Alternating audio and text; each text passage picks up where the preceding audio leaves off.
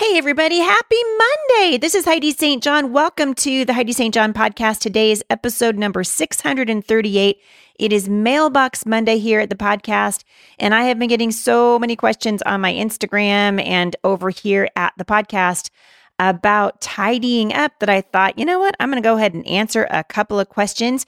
And if you are surrounded by clutter, or if you're wondering how to sort through your books and other things and sort of de-stress your life, stick around. I know you are going to be encouraged.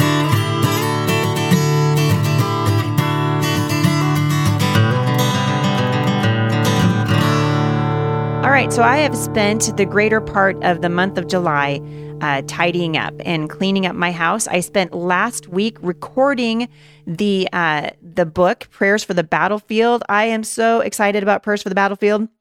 And one of the things I like to do in the summertime is just sort of organize my life so that when my speaking season picks back up again and homeschooling starts and all those things, I feel like I'm living in a space that is restful and is simple. And so, and I've always sort of been that way. I had two very different grandmothers. My grandmother on my father's side was a pack rat. And she packed everything away. Like, I would say it was kind of borderline hoarding, but she was wonderful, but she kept everything. My grandma on my mother's side, on the other hand, always seemed to be sorting through things. And I lean that way anyway. So, I am frustrated when I'm surrounded by things, but I noticed something about 6 months ago, and that was I was surrounded by things. And I'm not really sure how that happened. I read a book several years ago called The Life-Changing Magic of Tidying Up. And it was written by a woman named Marie Kondo. I'll link back to it if you have not picked up this book yet and you're wondering how to sort of declutter and make your space breathable again. I actually wrote about this in one of the first books I wrote called The Busy Homeschool Mom's Guide to Daylight. And really, it's not just for homeschool moms. It's for any mom who's trying to figure out how to fit her size 12 day into a size 10. And for me, it starts with just moving everything out and then just bringing back in the things that I love, which is what I've spent the last several weeks doing. So I rented a pod, like a storage pod, put it outside of my house, and I literally just moved stuff out. I moved, and I mean brutally, went through that stuff and moved only what I loved back into the house. And Marie Kondo is sort of this Japanese expert on decluttering. And her book, The Life-Changing Magic of Tidying Up, has sort of a secret method into it. And she says you hold up each item that you own and you determine if it brings you joy. And if it doesn't, get rid of it.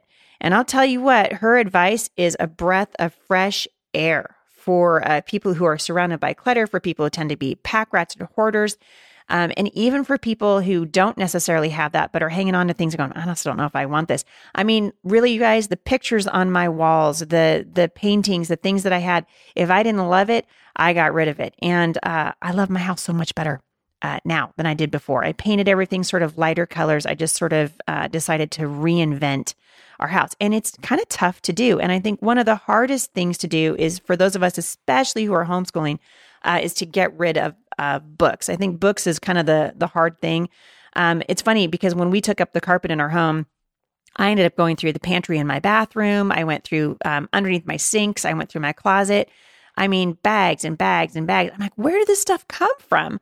Because I feel like I'm pretty good at it. So Michelle wrote and said, Heidi, I've been following you on an Insta story. How are you sorting through your books? I love my books. My husband and I have over 600 books, and I don't think I can part with any of them, but we're running out of room and I don't read them anymore. So here's the thing. I think this is really interesting because if you're a book lover, and I am a book lover, you're going to have to, at some point, you can't keep just, collecting books unless you have, an 8,000 square foot house and a dedicated library space. And I want my kids to be surrounded by books. I want books to spark joy in them. But the thing is, when you're surrounded by too many things, nothing really sparks joy, because it's just so hard to even find the things that you really, really want. So I'm going to give you a couple of tips really straight out of Marie Kondo's guide, The Life-Changing Magic of Tidying Up, because this is really what helped me go through I use pretty much her method on all of my books. So if you want to search for her, by the way, if you hashtag Con Marie That's her method.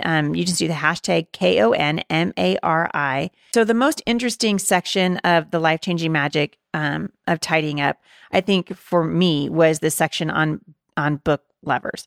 And so she devotes these to personal libraries.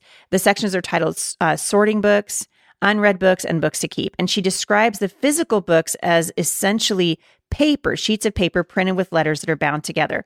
And so here's her advice. She does 10 tips. The first one is keep only the books that will make you happy, just to see them on yourselves, the ones that you really love. And so we want to be really careful. When I look at a book on my shelf, if I don't feel any joy when I'm holding it in my hand, then I'm probably going to get rid of it. 2, she says, keep only the books that you love and inspire joy. She said, you read for the experience of reading. Books you have read have already been experienced and their content is inside you, even if you don't remember. So when deciding which books to keep, forget about whether you think you'll read it again or whether you've mastered what's inside. Instead, take each book in your hand and decide whether it moves you or not. It was interesting to me because as I was going through all of my books, there were some that I was like, you know what, I've totally got this down and don't need anymore. There are other books that I thought I would want to get rid of and I ended up keeping. So it is important. Here's tip number 3, take the books off the shelf before organizing and do not skip this step. This is why I rented a pod. This is why I took everything out of my house. You can't judge whether or not a book grabs your attention when it's still on the shelf. So it's amazing to me. Once I took everything off my shelves and took it in boxes, as I took them out of boxes, I had 2 boxes in front of me. One box was to keep, one box was to get rid of. And I was amazed. I think if I'd seen them on my shelves, I probably would have kept most of them. But as they were coming out of boxes, I was like, nope, I don't need that anymore. Oh, that was a cookbook that I never really used, blah, blah, blah, blah. So take the books off your shelf before organizing them. Go down and get boxes. You can get boxes. My favorite place for books, honestly, is to go to a liquor store because their boxes are small and sturdy. You don't want a huge, big box that you fill with books because then you can't move it. You want a small, sturdy box, but it's really important to get those books off of your shelves.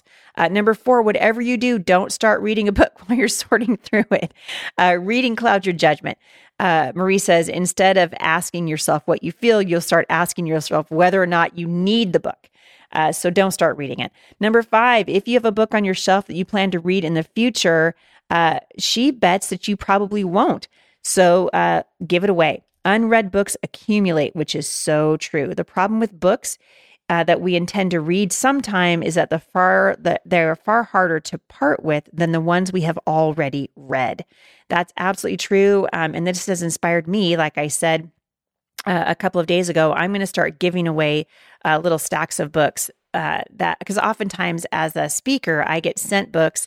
Many times I get duplicate copies. And so I'm going to start, I have a whole box of them that I'm going to start giving away. So follow me on Instagram and you're going to start seeing that happen probably in a couple of weeks. I'll be giving some really awesome books away. Number 6, did someone recommend a book to you or did you purchase it years ago without ever getting a chance to read it? If so, time to part with that book. You may have wanted to read it when you bought it, but if you haven't read it by now, the book's purpose was to teach you that you didn't need it. Oh my goodness. This was like 40% of my books. I'm not even kidding you. And I was like, look at that. That book's whole purpose was to teach me I don't need that. Number 7, are you worried that you will give away a book and regret it? Marie Kondo says, don't worry. Here's what she said. She said, if you want the book so badly after getting rid of it that you're willing to buy another copy, then buy one. And this time read it. So moment of silence. Because that just stands on its own. Number 8, books you love can be part of your Hall of Fame.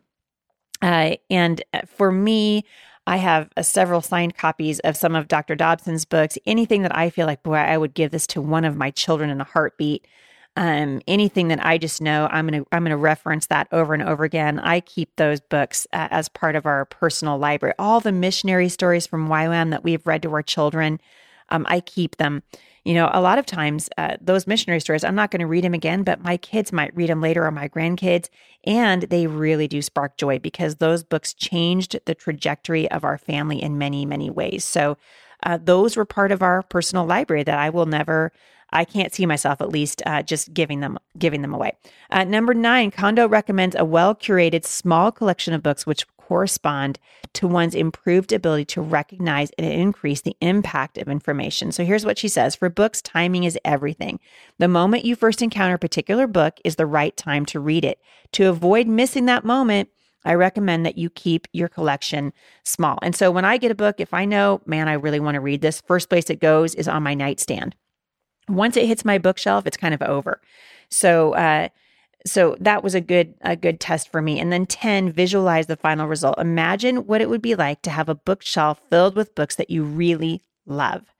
Isn't that image spellbinding? Because for me, it totally is. And for somebody who loves books, it has been a joy for me just to look at those books, and they're on my shelves, and I still have a lot of books, but to look at them and just go, I love every single one of those books. I've gone through every single one of them, and if I didn't love it, I gave it away.